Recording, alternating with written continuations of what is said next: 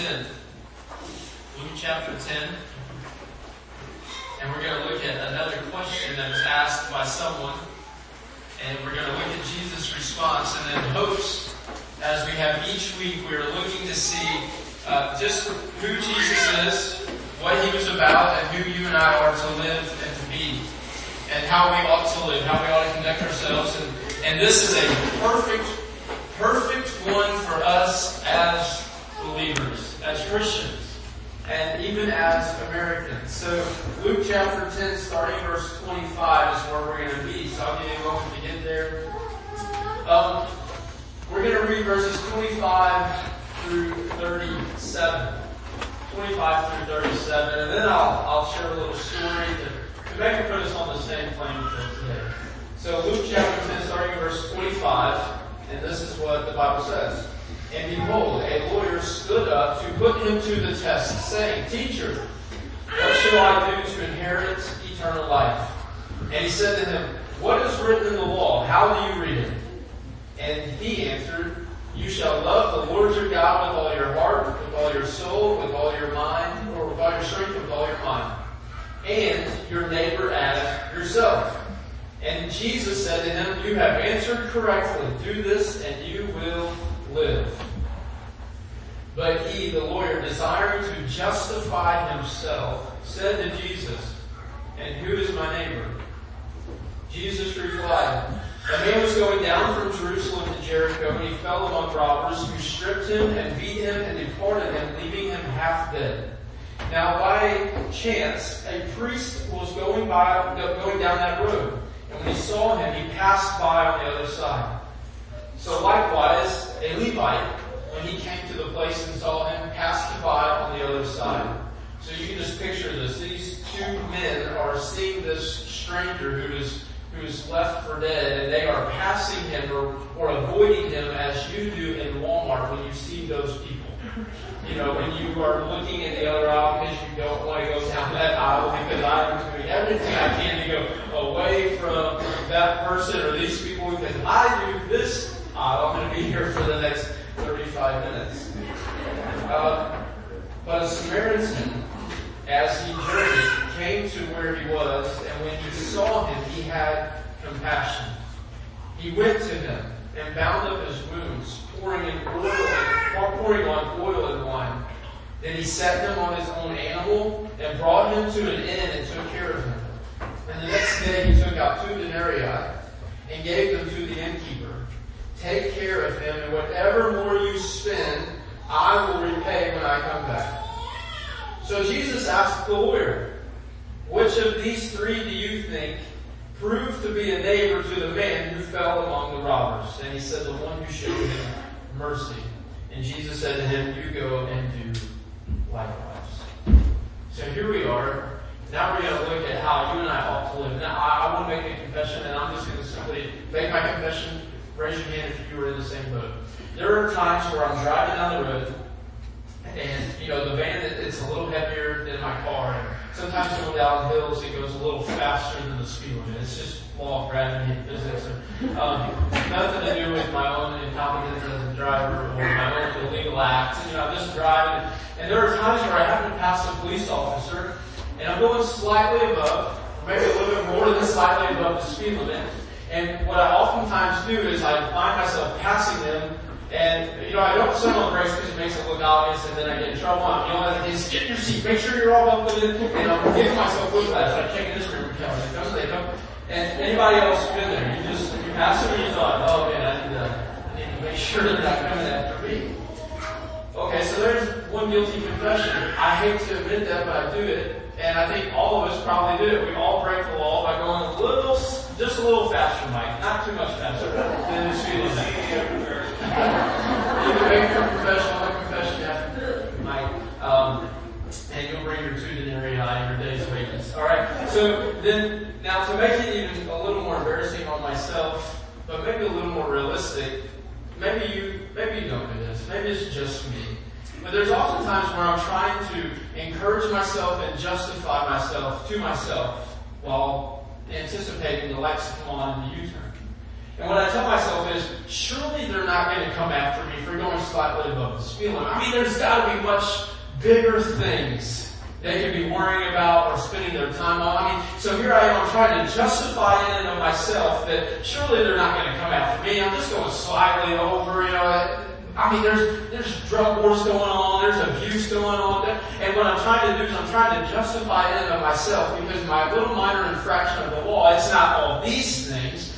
Therefore, I'm good. And what I do is I try to psych myself up because I think, okay, if they pull me over, I'm going to be like, look, officer, there's a lot more going on in the world than my 4 miles over the speed limit. Shouldn't you focus your time or attention over there? And I'm trying to justify myself thinking my little minor infraction isn't nearly as bad as other people. Therefore, they're not going to come after me, right? And what we see in religious leaders in Jesus' time is they're always looking to justify their own goodness based off what they do, how they do, and how much better they do than other people.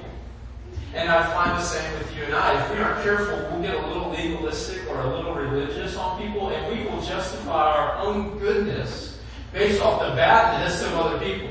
And then, surely God's going to love me or give me a little bit more grace because I'm not sleeping around or I'm not walking in drunkenness all the time. I'm not addicted to this drug or this or that. Surely I have a little bit more favor in the sight of the Lord. And if we're careful, we try to justify who we are and how we are based off our own do's and our don'ts rather than what the Word says. So, when I was thinking about this and looking at this particular lawyer, he knew the law. That's why he was considered a lawyer, because he had studied and mastered the law.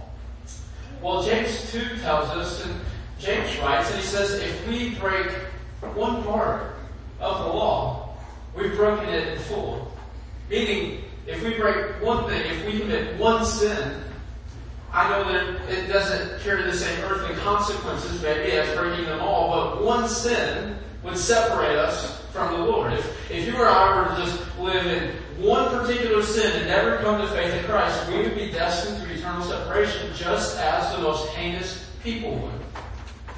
And James says that if we break one, so if we just have one small minor infraction here, one minor infraction there, we're just as guilty of being a lawbreaker as those that have many large infractions. Because what happens is, I don't know if you all, but sometimes I find myself basing my own goodness based on my own performance and kind of expect that pay-for-performance mentality. Like, because I'm doing so much work, I'm going to receive so much blessing from the Lord, I'm going to have more grace or mercy offered to me, God's going to provide for my family greater because we're gooder, or we're better, or all of our dues are so much better looking. And what happens is, Jesus is very clear on what you and I are all to do in order to live. Here's what Jesus did not say to this man. Jesus did not say, in order to inherit eternal life, you do these 4 things really well, and then just spend the rest of your life working on the more extensive list, and as long as you are just progressing in these particular areas, then you're going to inherit eternal life. You're going to live well, and you're going to live in the abundance of life that I've come to give. What did Jesus say? He said, do these, and you will live. Well, what are these? These are in another interaction known as the 2 great commandments that Jesus gives. To love the Lord our God with all of our heart, soul, mind, strength. So let's just quickly go through these 4 ways in which you and I love the Lord. Because how do I love with my heart, my soul, my mind, my strength? I'm just going to hit the surface level here, and this is where a perfect conversation would be in a life group on how you can dig deeper in these 4 areas of loving the Lord with all my heart, soul, mind, and strength. Well, we love with our heart, meaning that our desires, our passions, and our pursuits are chasing after God's. That we align our heart, our passions with God's passions. That means we are passionate about what God's passionate, and we despise and reject and hate what God hates.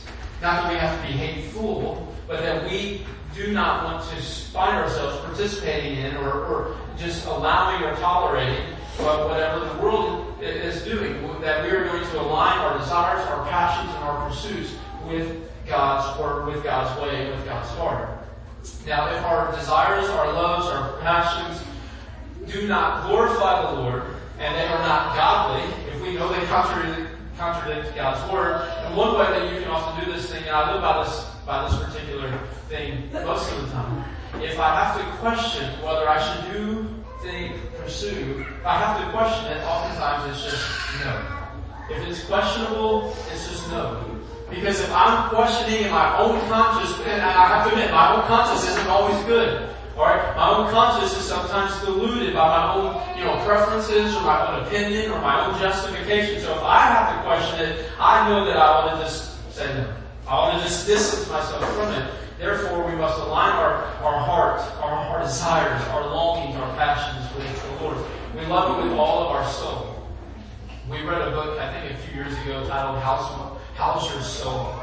And it was written by a pastor named Judah Smith, and it was just a good book to really just evaluate how you are doing.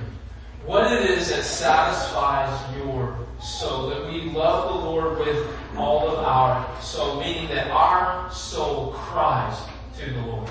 And our soul can only be satisfied by the Lord. And if we try to satisfy the depths of our soul with any kind of earthly tactic, we will find ourselves constantly desiring and craving more. We will find ourselves never truly satisfied because there are not enough things this earth can provide that ever truly satisfy the depths of our soul, because you and I were made to last eternally, and everything that this world has to offer is a temporary need. So if we try to satisfy our soul with people, or with lust, or with adultery, then it's never going to work. We're always going to crave. If we try to satisfy our longings and our souls with alcoholism or with even drug addiction, we're always going to crave and desire and want more and more. If we try to satisfy our soul with money, we never make enough. If we try to satisfy, maybe the list could go on. You get the point that our soul was created by the Lord to be satisfied by the Lord, to be sustained by the Lord, and then one day dwell in His presence forever and ever. That's our soul. We love Him with our mind. Now, our thoughts are to be godly, and we must also grow our minds in God's Word and understanding His way. Here's one way you do not love the Lord your God with your mind. And I'm not calling you out necessarily, but maybe if you spend a lot of hours doing this, just this, or if you have the news blaring to where your neighbors hear it for hours on end, there's a good chance that your mind is just withering away. Because you're being manipulated by people, you're being manipulated by politicians or professionals or the experts, and what's happening is you're not growing your own mind. So how do we grow our mind? Well, first of all, we grow our mind by reading, studying, and memorizing and meditating on God's Word. We grow our mind by reading. We grow our mind by discussing things with other people. And one way that we do not grow our mind is to just scroll and read the opinions of other people, or to just listen to the experts or the anchors on TV for hours and hours on end. So here's what I'll tell you. I don't know if you guys get it, but every Sunday morning at about 8:30 to 9 o'clock, I get my weekly screen report. Do you all get that? If your weekly screen report, sometimes it's good, and it's for good reason. You may read the Bible or you do work on your phone, I get it. But if your screen report is upwards of 10, 15, 20 hours, then you may want to just examine the way that you're spending your time and growing your mind and maybe adjust some things. So what we need to do is we need to love the Lord with all of our heart, with all of our soul, with all of our minds, with all of our strength. So we love Him with all of our strength. This is not saying if you're weak then you can't love the Lord very well. This is not saying that you have to do push-ups while meditating on the Word. This is meaning that you love Him with your body. That our bodies have been a gift from God. Therefore, I'm going to love the Lord my God with all of my strength, with all of my body. Therefore, I'm not going to find myself participating in things that do not nourish my body, that are immoral to my body, and that do not glorify God. So if we're doing things that are physical acts that do not glorify God, then like every other area that we love, we must repent. We must steward, cherish, nurture our body. We must take care of this gift, this temple that that the Holy Spirit resides in, that God lives within. We need to cherish, and hold on to it, strengthen it, discipline it, and grow it. So, love the Lord your God with all of your heart, with all of your soul, with all of your mind, with all your strength. If we were to be honest, that's in and of itself enough to keep you busy the rest of your life. That is enough for me to grow each and every day, to grow in those 4 areas, to love the Lord my God more and more. That in and of itself is just enough to keep me busy the rest of my life. That's enough to keep me reading and to keep me praying and to keep me working for the rest of my life. And then there's a second part to this. Now, if we were to be honest and just truthfully honest, some of us could have done away with the second part, right? I mean, he says to love your neighbor as yourself. Does anyone here ever try to justify what God as the lawyer did? Well, who's my neighbor? Who do I have to call my neighbor? Surely it's not the people that don't think like me or live like me. Surely I don't have to love those people that are mean to me or dress differently than I do. So Jesus gives us a parable of 2 radically different people groups that find themselves with a lot of tension, with a lot of strife. And he uses this parable to show us how we are to love our neighbor. And the Samaritan helps a Jew, which would have been very uncommon in this particular day. But he used it to show us that you and I are to find people around us, every person that you interact with, we are to love them as ourselves. To love them. Now, if we aren't careful, we will find ourselves justifying with God, because some of those people that God has blessed us on this earth are hateful. Some of the people that God has placed on this earth, sometimes we're looking at, or maybe you find yourself looking up to the sky and being like, surely it's not them. I mean, surely some of these people, let's just be honest, some people are hard to love. And some people are hard to love and to truly love as ourselves. So you and I are commanded by God. And here's what Jesus said. He said, if you do these, you will what? You will live. If you do these, you will live. And here's what I do know, that if you do not do these 2 things, love the Lord your God and love your neighbor as yourself, you will be miserable at times in your life.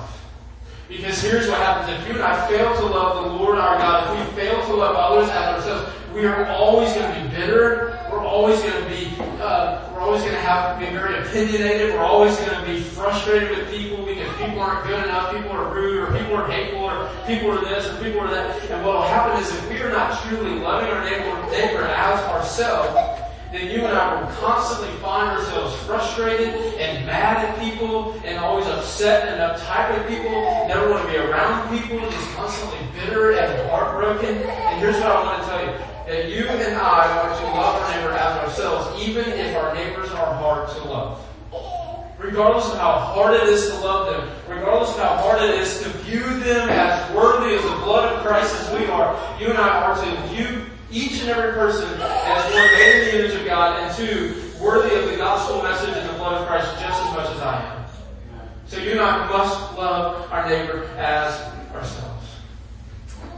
One topic of loving our neighbor is, and I want to end it, this is the last part of my message, just for today. We can talk about loving our neighbor for weeks. But I think the one that's the hardest is definitely forgiveness. Forgiveness. I mean, let's just be honest. You can raise your hand if you want. You don't have to admit it. I'm sure that someone here has been offended by someone else. And you remember the exact time, date, and location that it happened. Just raise your hand. You remember? I remember. Now, what causes us not to live is to hold on to every offense that has come our way and to just never forgive people. Now, here's what I am telling you, that if you choose to forgive people, it doesn't act like Will Smith comes in here with this little flashing blinking light, and if you stare at it, it gets real bright, and all of a sudden you forget everything that happened. I understand that in order to forgive people, it is hard. In order to truly love some people, it leaves you a little scarred. But I promise you that with the aid of God, with the Holy Spirit to repair our hearts and to mend together what was broken, that you and I are able to forgive people and to live free of every offense that has come our way. It may be painful, and the relationship may never truly be what it was. There may always be a scar. There may always be a little bit of you that isn't quite the same. But I'm telling you, you and I must forgive and love our neighbor. So here's what I want to do. I want to just encourage you and also challenge you at the same time. See, if you were to read Ephesians chapter 4, verse 32, Paul's going to tell you to be tenderhearted and to forgive one another because Christ forgave you. Because Christ forgave me. So those are the words of the Apostle Paul. Now what did Jesus say?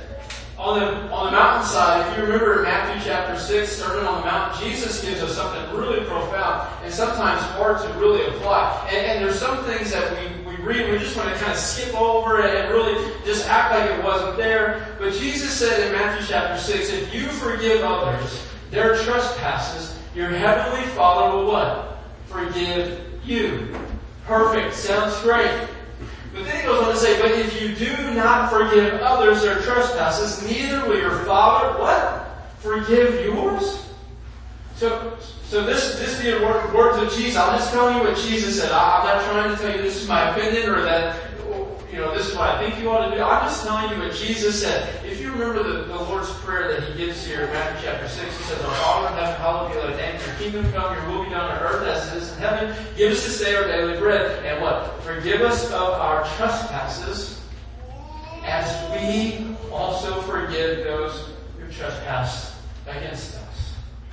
Sometimes if we aren't careful, we will skip part B and we will just always hope for and expect part A. So here's what I want you to do. I want you to just truly ask yourself, are you holding on to offenses that have come? And if so, I'm going to ask you today and plead with you today to just forgive them. Forgive them. Now, based off circumstances, you may not be able to call them or visit with them. You may not be able to sit across the table and tell them, hey, I forgive you. But I promise you that if you call upon the name of the Lord and you forgive them, and you ask God to give you the strength to truly forgive, move on, and repair what is broken, that you will be free from the offenses that have come your way.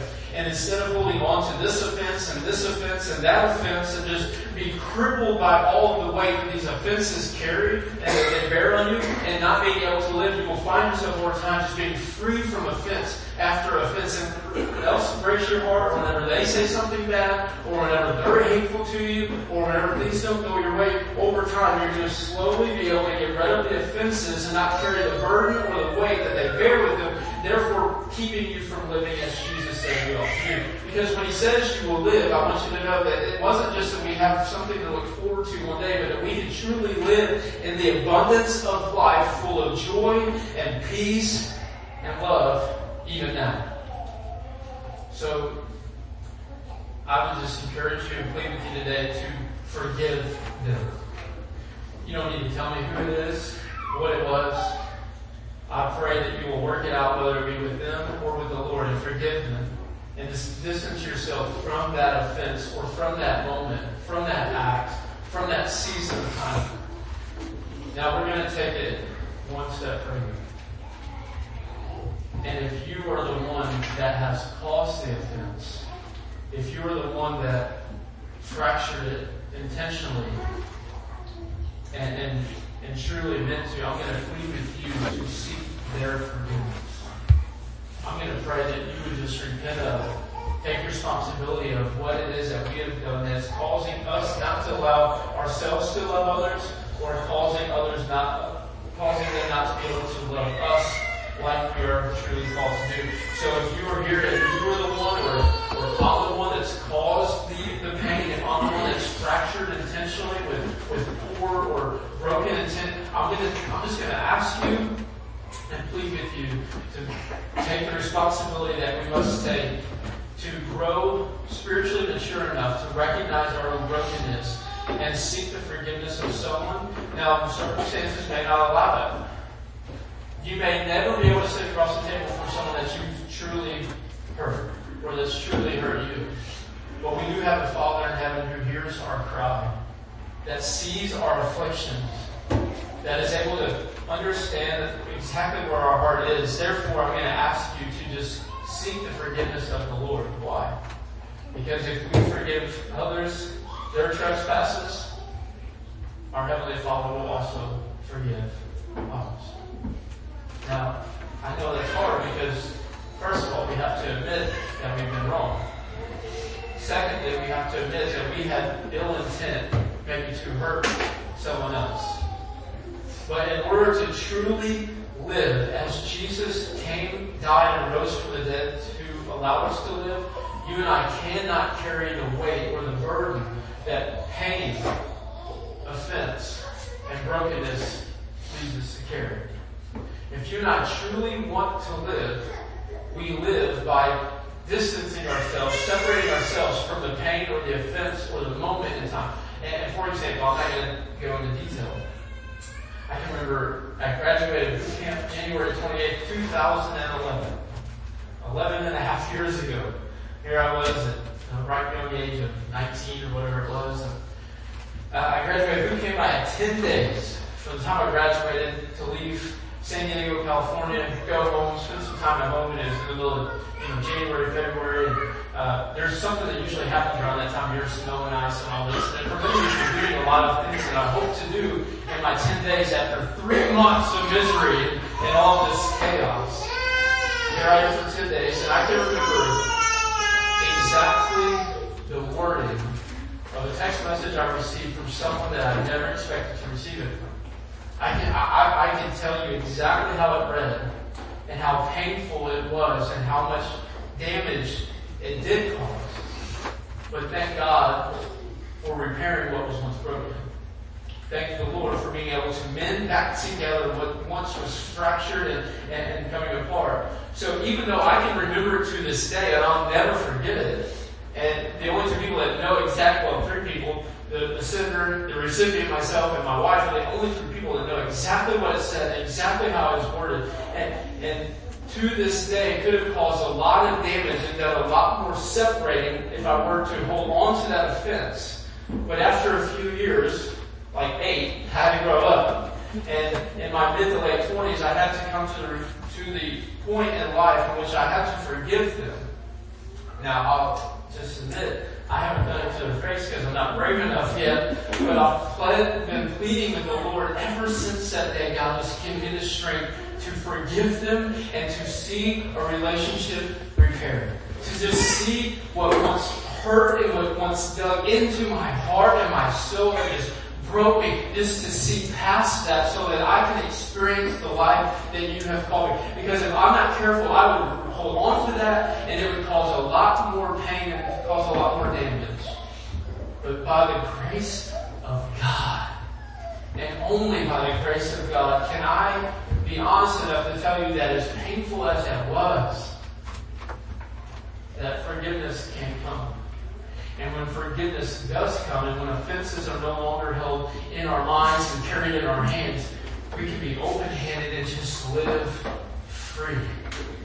Just enjoy the life that we have, because like I said earlier, it's only for a little while. I don't want to spend the rest of my life, I don't want to be that grumpy old man screaming at kids. And it's nothing against the kids, it's because of all the things that happened over the course of my life that I just held on to and crammed down and just suppressed that are eventually going to boil up out of us. Therefore, it's going to cripple our life, and we're going to just carry all of this pain and all of this brokenness and all of these words they said and all of these messages we received and all of these actions that were committed. And what will happen is you and I will be robbed of the abundance of life that Jesus came to give. So please forgive them. Please just forgive them right here. Call them, message them, sit down at a coffee shop. I don't care what it looks like, but forgive them and free yourself from that offense. And also, if it was you, take the responsibility to seek the forgiveness that is crippling them and reminding you of your guilt and shame. Let's pray.